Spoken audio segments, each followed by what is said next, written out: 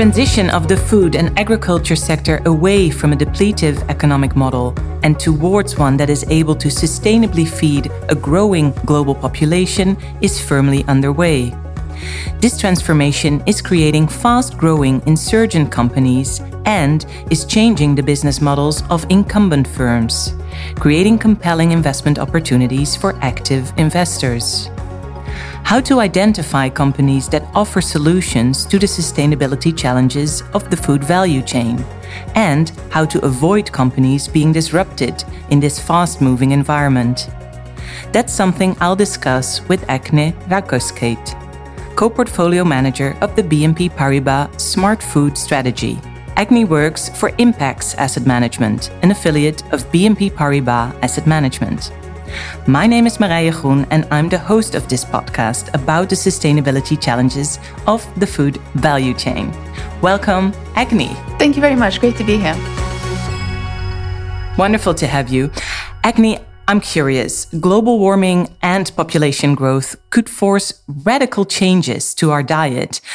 As a consequence, what do you think will be on the menu by 2050? Yes, the global population is expected to reach 10 billion people by 2050, which is an increase of about 25%. That said, we're going to need to produce about 50% more food between now and then. So not only will there be more mouths to feed, but as people accumulate more wealth, and particularly in the emerging markets, they tend to consume more calories per capita.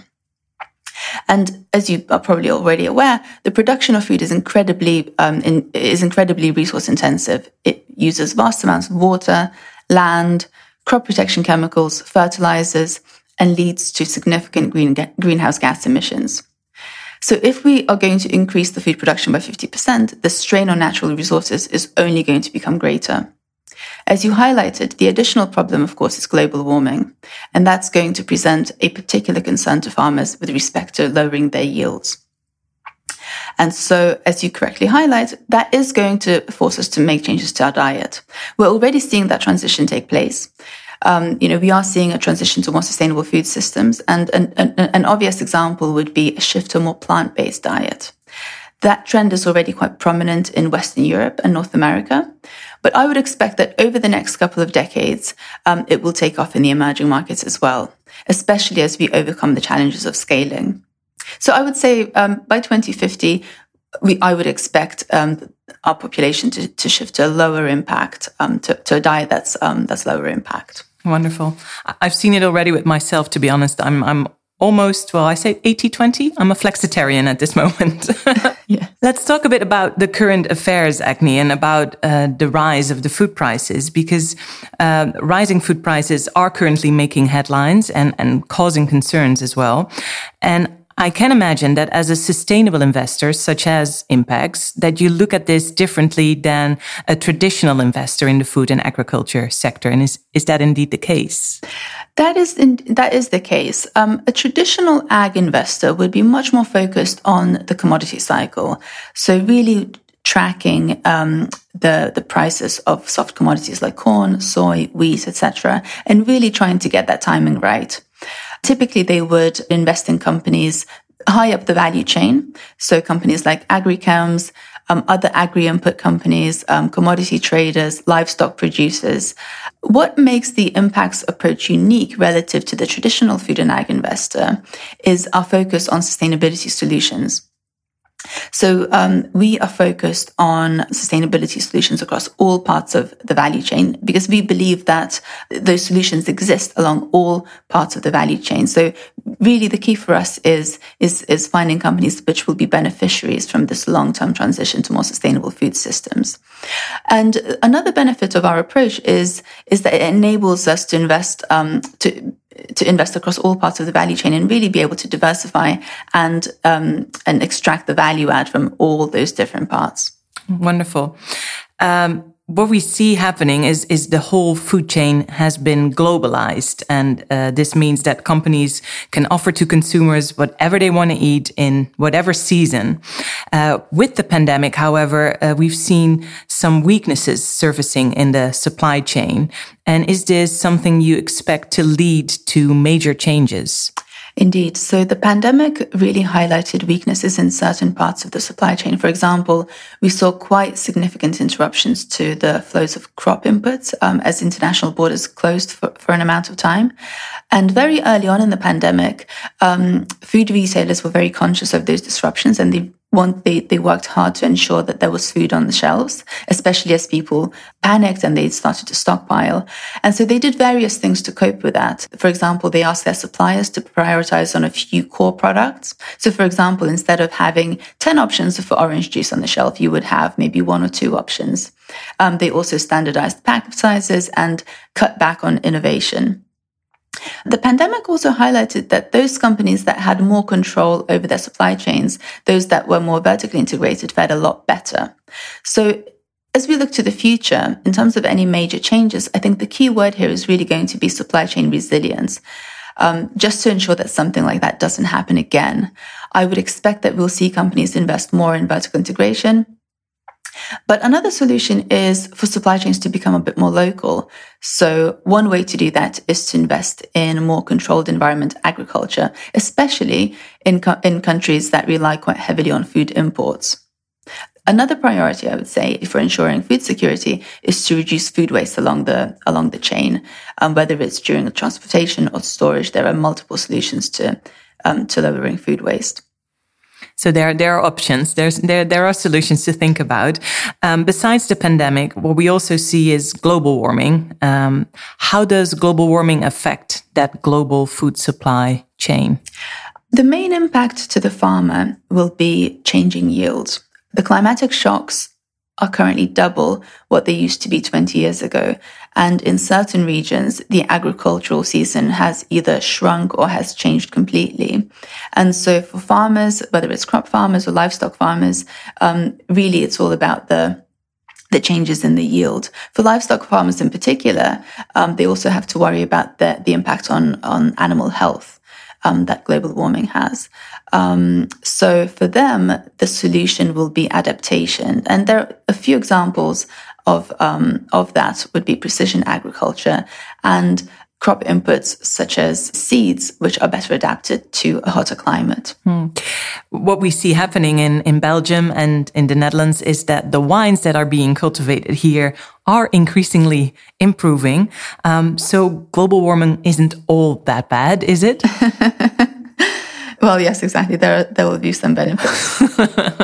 Only slight, though. Let's talk a bit more about your BNP Paribas Smart Food strategy. Unlike most ESG funds that are invested on a best-in-class or on an exclusionary basis, the BNP Paribas Smart Food strategy only invests in companies that provide a solution. What are the implications for the investable universe? So today, as we've already discussed, the food and agriculture sector is facing a number of very important sustainability challenges. And our fund is focused on identifying companies which offer the best solutions to those challenges. And they fall into 4 broad categories. The first one is companies that are helping to lower the environmental impact of agriculture and food production. The second is companies that focus on providing nutritious and healthy food. Then we have companies which enable the provision of safe food. And finally, companies that help promote animal welfare standards. We invest across the whole value chain, and that is really quite fundamental to what we do. And it also makes us unique to our competitors. Because sustainability challenges exist along the whole value chain, we also are able to identify solutions to those challenges along the whole value chain. And this approach helps us to capture as much value add as possible along all parts of the value chain.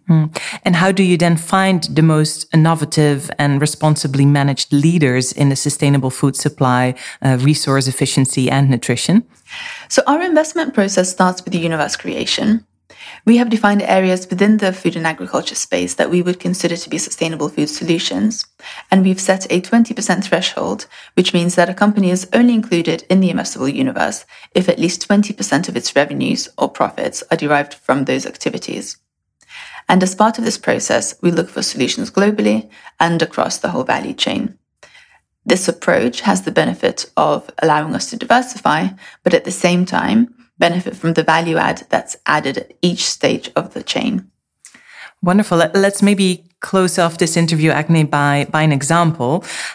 If we look at the consumer trend of eating healthier, eating more sustainably, what choices or implications has that led into the portfolio? So the pandemic has caused the consumers to become much more aware of the importance of nutrition for their immune systems. And this is helping to accelerate that shift away from foods that are heavily processed to those that are much more natural. It's also helping to drive interest in nutritional supplements such as probiotics, for example.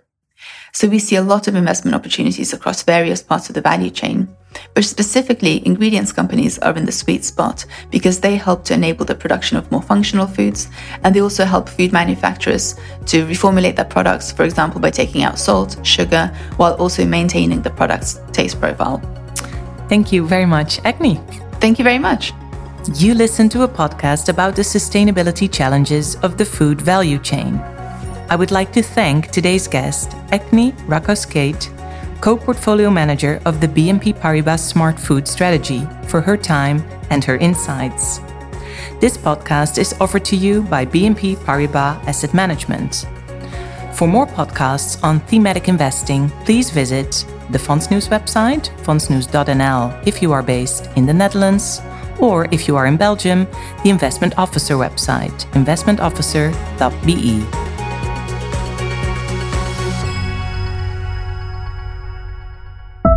Deze podcast bevat een discussie over actuele marktontwikkelingen. Dit materiaal dient enkel ter informatie en kan niet worden aangemerkt als een voorstel of aanbod tot het aankopen of verhandelen van de financiële instrumenten hierin besproken, of een beleggingsadvies.